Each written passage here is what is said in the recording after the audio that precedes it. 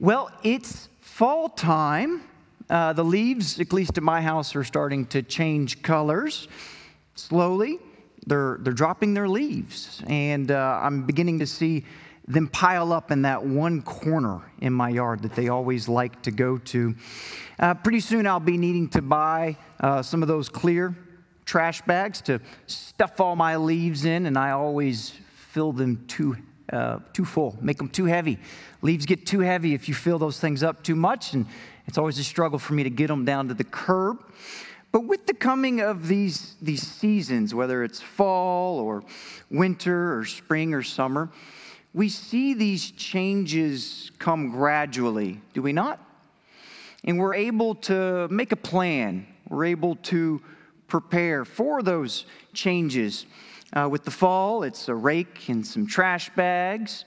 When winter comes along, maybe some old sheets to cover the plants outside, or a nice new warm winter coat. And with spring, some allergy medicine, maybe some mud boots. And then summertime, a fan. Definitely a fan to help keep you cool and to keep those AC bills low.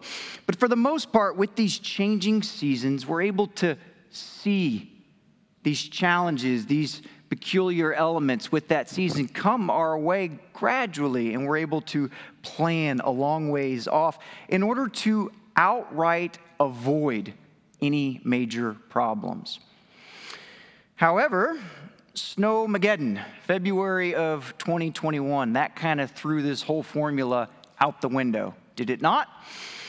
I was in Midland at the time with my family, and I remember going to Home Depot with what felt like the rest of Midland, trying to gather last-minute supplies, things that we needed for the house, hose bibs, to cover the faucet so the pipes wouldn't freeze.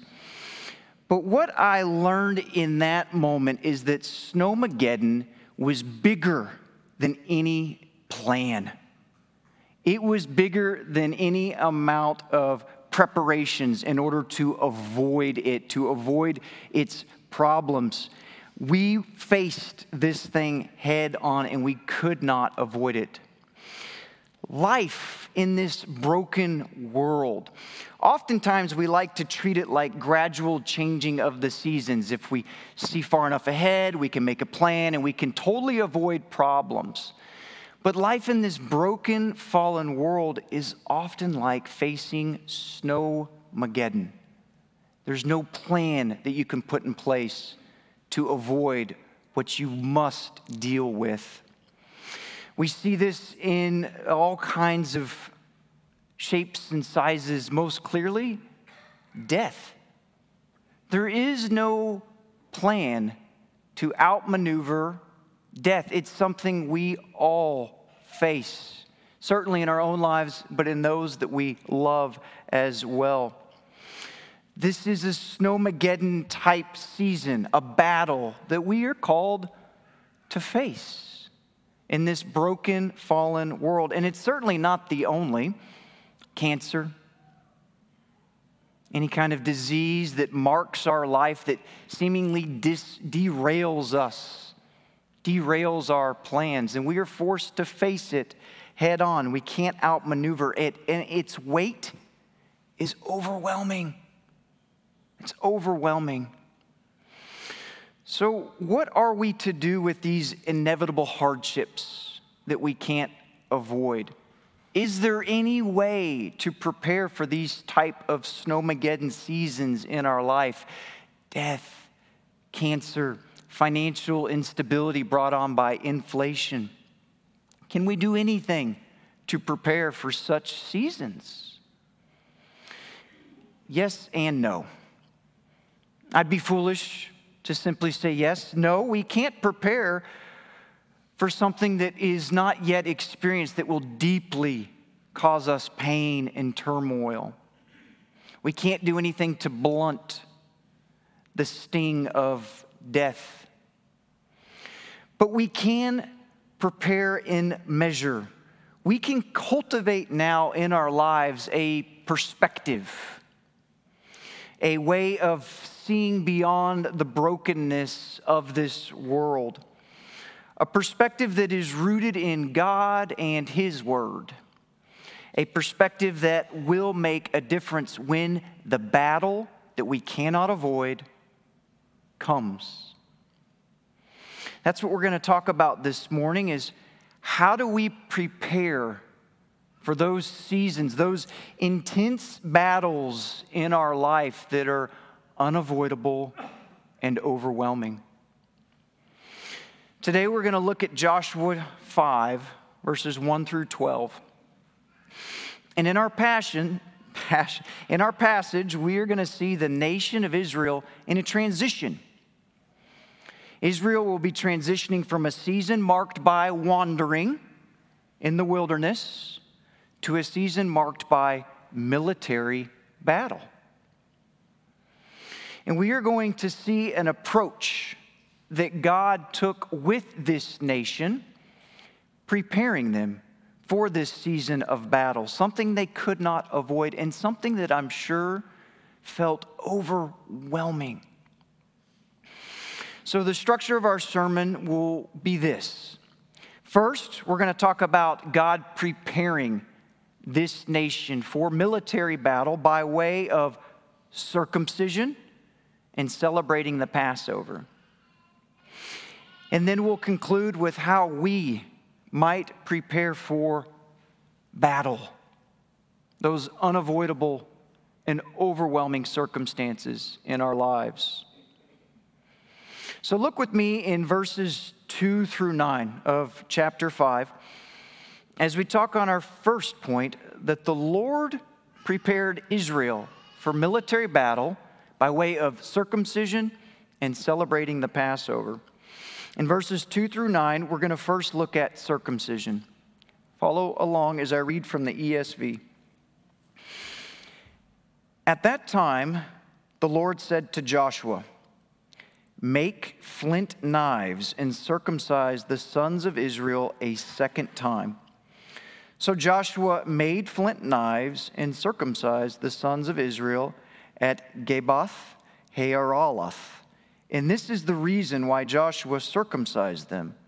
All the males of the people who came out of Egypt, all the men of war, had died in the wilderness on the way after they had come out of Egypt.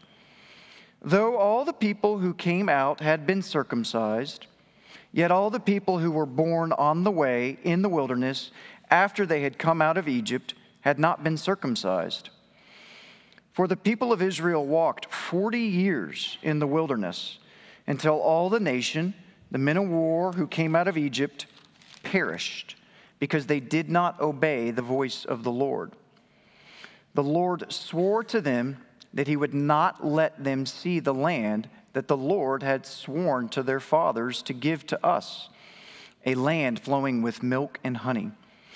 So it was their children whom he raised up in their place that Joshua circumcised. For they were uncircumcised because they had not been circumcised on the way. When the circumcising of the whole nation was finished, they remained in their places in the camp until they were healed. And the Lord said to Joshua, "Today I have rolled away the reproach of Egypt from you." And so the name of that place is called Gilgal to this day. Okay, stop with me there. I'll be honest, circumcision is not a preacher's first topic that he would choose to talk on. Yet here, we really can't get around it, can we? It is seemingly every other word. In fact, it is mentioned 8 times in 8 verses. So the author has this word on repeat for a reason. He's telling us something. He wants us to learn something from this. But what exactly? Well, for starters, he wants to draw our attention to the fact that God places tremendous value on his covenant relationship with his people. You see, circumcision was the sign of the Abrahamic covenant, which was God's promise to bless Abraham with descendants, to give to him and those descendants the promised land, and then through Abraham to bless the whole world. And God required the nation of Israel, Abraham's physical descendants, to perform this sign on their males. It was an external marker to identify them with the covenant. But as we had just read, the second generation leaving Egypt had not yet received that sign. Why? Simply because of the faithlessness of their parents, of the previous generation, which we see in verse 6.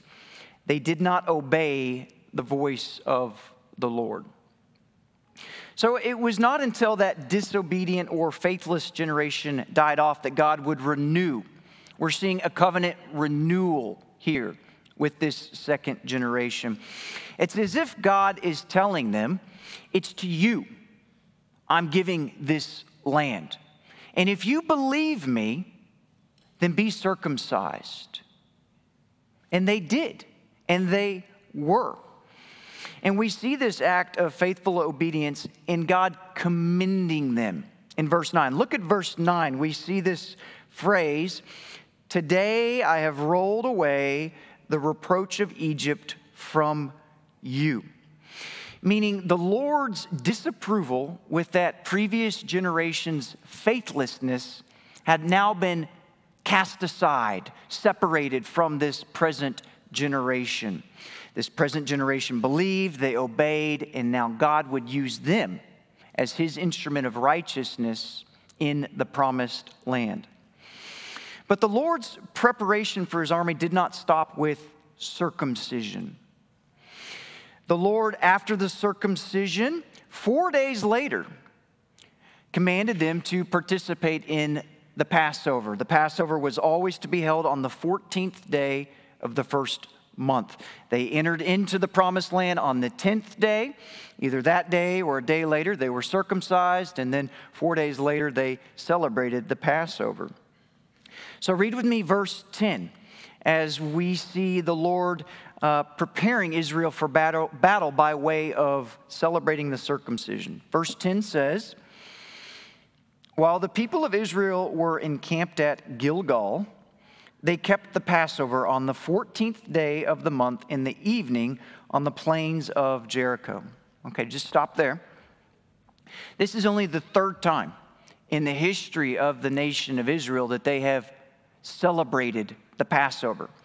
The first time was in Egypt, the night of the final plague, when the Lord took the life of all firstborn males whose home did not have the blood of the Passover lamb on the doorpost. The second time was a year later at Mount Sinai, immediately after receiving the law, and then before they ventured on to the promised land, which ended up being a flop because of their faithlessness, their disobedience. And now here's the third time. The third time they've celebrated the Passover in the history of this nation.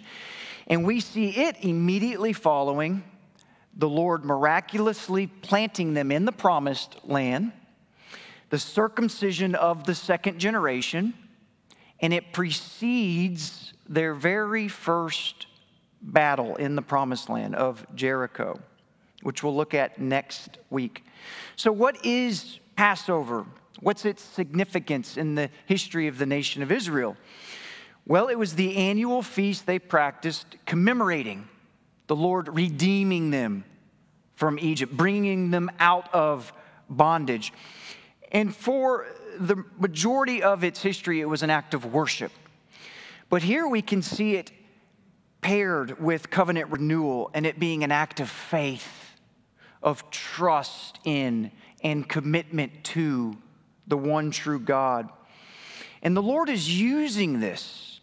He's using Passover with circumcision to prepare them for military battle, an unavoidable and overwhelming season that they are about to enter into that will last anywhere from 5 to 7 years.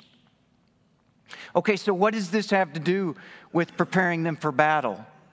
Well, read with me the very end of chapter 4 for context. It gives us a reason for God's actions here.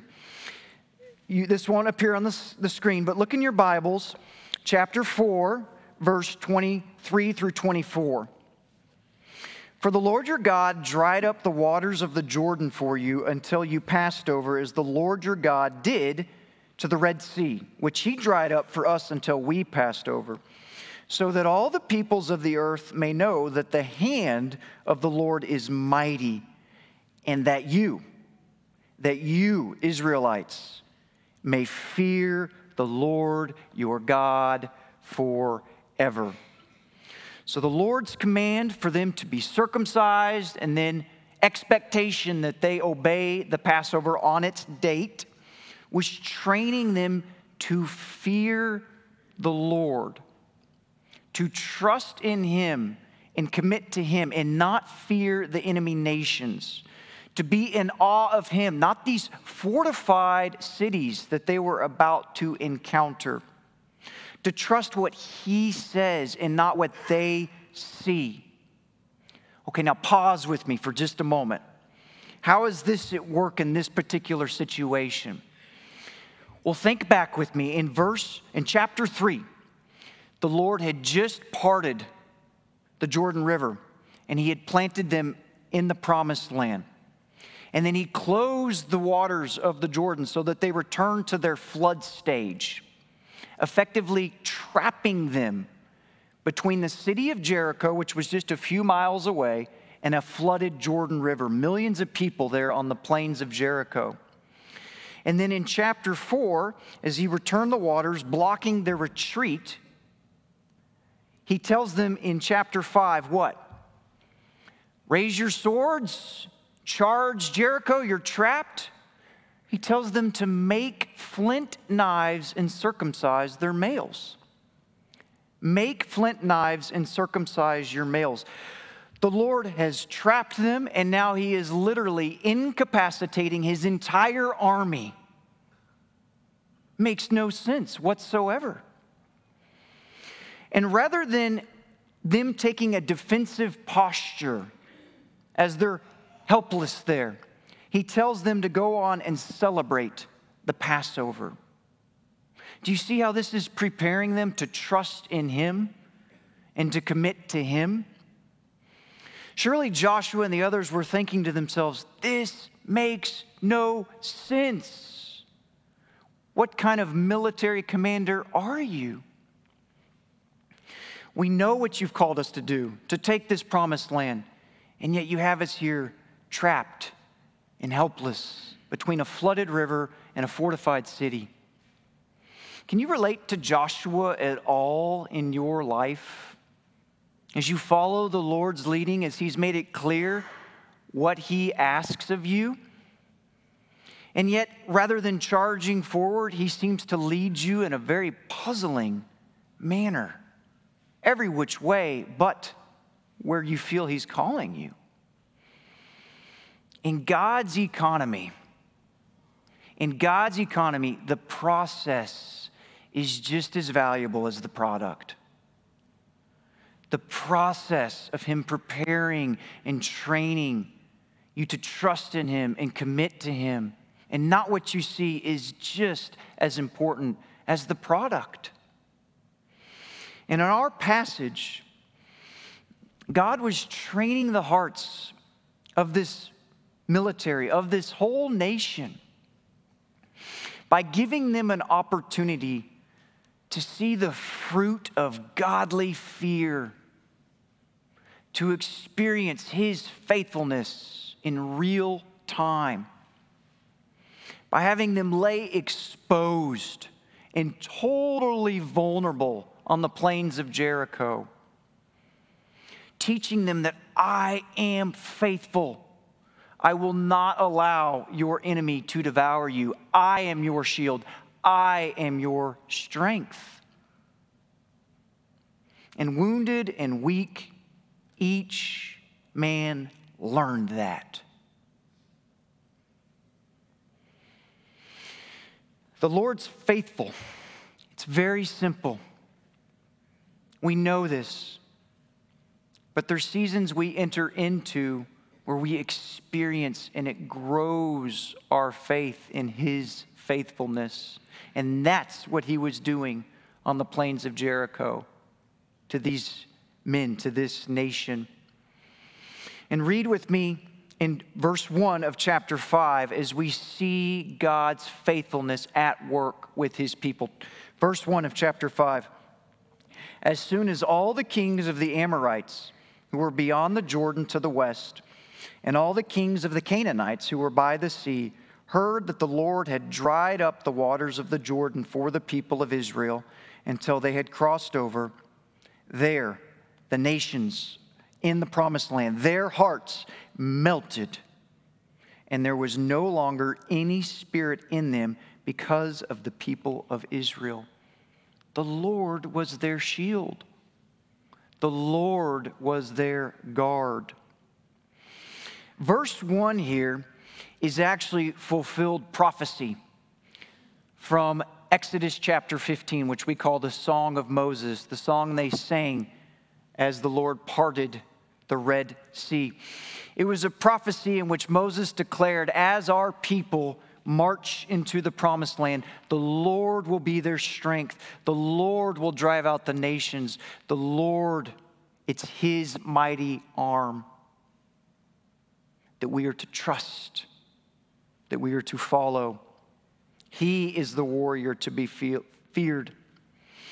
And we also see God's faithfulness to his covenant people manifested in verses 11 through 12 of our chapter here in 5. Read with me verses 11 through 12 as we see God's faithfulness in action. And the day after the Passover, on that very day, they ate of the produce of the land, unleavened cakes and parched grain. And the manna ceased the day after they ate of the produce of the land. And there was no longer manna for the people of Israel, but they ate of the fruit of the land of Canaan that year. The manna ceasing as soon as they entered into the land, committed themselves to the covenant by way of circumcision and the Passover. The manna ceasing is God saying to his people, you've arrived. You are in your land. Your wandering has ceased. Your covenant-keeping God who promised to bring you in this land, I have delivered you into it. You now will surely be established. Just as I've brought you here, just as I've protected you, you will be firmly planted in this land. Trust me. Commit yourself to me. I am faithful. I have committed myself to you. So what does any of this have to do with us? This nation that God protected, that he would plant into the land, that they might be a kingdom of priests to display to the unbelieving nations around them who this one true God is. What does this have to do with us today? As Christians, at the moment of your salvation, God pledged himself to you in the new covenant. You entered into a new covenant with him, which is rooted in the Abrahamic covenant. At the moment you trusted in Christ for the forgiveness of your sins, God in Christ circumcised your heart by uniting you to the death of Christ to sin and his resurrection unto new life with God. He is the Passover lamb who shed blood, is the forgiveness of all those who trust in him. What this means is we, Christians, we are God's covenant people. We are his kingdom of priests. And we are called to display his truth, his goodness in Christ to the world. And we do this in an unbelieving world that is broken and cursed and filled with unavoidable and overwhelming battles that we would love to skirt or to outplan or outmaneuver, but we can't. Like Israel, we do this not in our strength, but because our God is faithful. He is our protector. He has pledged his faithfulness to us for all eternity. So how do we, as his covenant people, prepare for life's unavoidable battles? these seasons that overwhelm us, we daily devote ourselves to God because He has forever devoted Himself to us. We daily devote ourselves to our covenant-keeping God because He has forever devoted Himself to us. A week ago, from last Thursday, my wife's cousin, Brittany, tragically lost her husband, Andy, in a motor vehicle accident in the DFW area. Andy was a believer, so he's presently with the Lord. But I want to share with you some features of Andy's and Brittany's life, a view of what it looks like to devote yourself to our faithful God, and how this daily devotion does prepare us to face these unimaginable seasons. You see, Andy was an ordained pastor, but he was not in full-time vocational ministry. He had employment elsewhere. But he served faithfully in the church. In fact, he felt called by the Lord to reach the apartment complex behind his local church filled with teenagers. And so every Tuesday he'd go and knock on their door and invite them to the church. And he became affectionately known as their pastor. Certainly, Andy was not perfect. He struggled with sin and temptation just like all of us. But he knew who his protector was. He knew who his shield was. And Andy would run to God. He would run to God in these times of tremendous temptation. And he would hand copy passages of the scriptures, starting in Genesis, and just work his way chronologically through the Bible. And just this year, he finished in copying the entire Bible by his hand. And he ran to God before and during life's battles with the flesh and the brokenness of this world, devoting himself to his covenant-keeping God who had devoted himself to him. Brittany, my wife's cousin, she was not idly sitting by in all of this. She watched her husband. She followed his lead. And she too daily devoted herself to the Lord, serving, worshiping, walking with our God. She lived this life. How do I know this? How do I know Brittany lived this life of daily devoting herself to our covenant-keeping God? Because she's now forced to face life without her husband and to raise their 3 kids who are 8 years old and younger without her spouse. But she's not alone.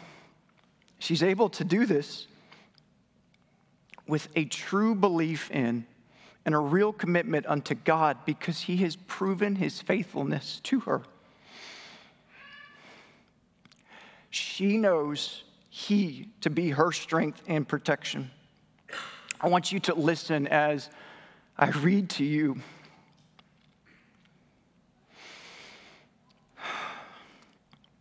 one of Brittany's Facebook posts that she wrote moments after she lost her husband.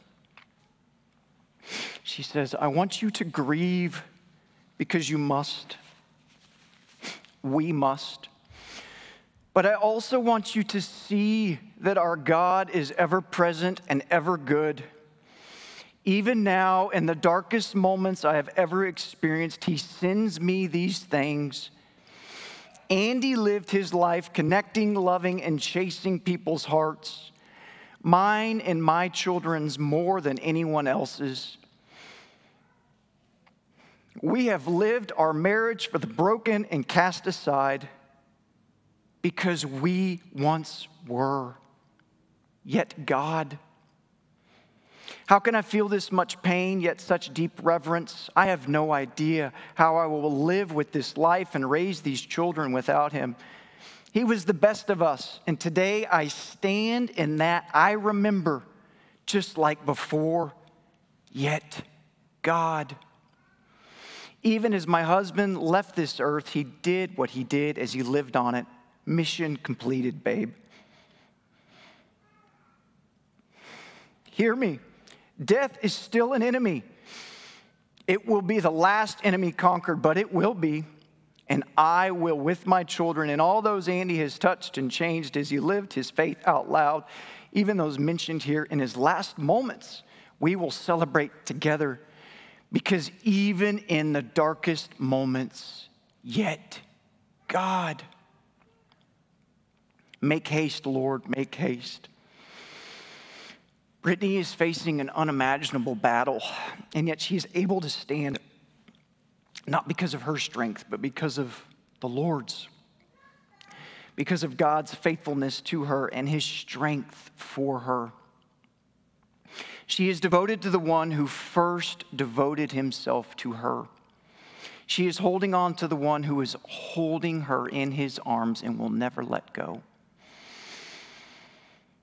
One way we as believers can prepare for these moments, not take the sting away, not blunt the pain, but just prepare to endure, prepare to stand. One way we can train our hearts to believe in and commit to our covenant-keeping God is to remember. Practice the daily discipline of remembrance. Remember how God has been faithful to you in the past. And write them down or thank him for them. Share them with someone. Remember how God answered a prayer. Remember how God had delivered you from temptation or sin. Remember how God sent his son to die in your place. Remember how God has been gracious to you and merciful. Remember concrete examples of God's faithfulness to you, and that will train your hearts. It will train our hearts so that we can stand, so that we can endure these seasons of intense battle that we cannot avoid and that we cannot overcome in our strength. None of us know what's exactly around the corner. But we can all join with Brittany that no matter what it is, we can stand and endure and say, yet God. Let's pray. Father, we come to you through your Son who has made a way for us to stand before you, not based on our righteousness, but his alone. We thank you for the hope we have in Christ, and it's a sure hope. I pray that you would grow each of us to grab hold of you, to see you for who you are, and to walk with you, trusting in your faithfulness in our lives. I pray for Brittany and all those others who are in these types of seasons. Manifest your faithfulness to them in marvelous ways that cause them to be in awe and wonder of who you are. I thank you for this church. I pray your blessing on us as we seek to grow in our love for you, our knowledge of you. May we be people who cling to your faithfulness as the only sure shield for our lives. I pray this in Jesus' name. Amen.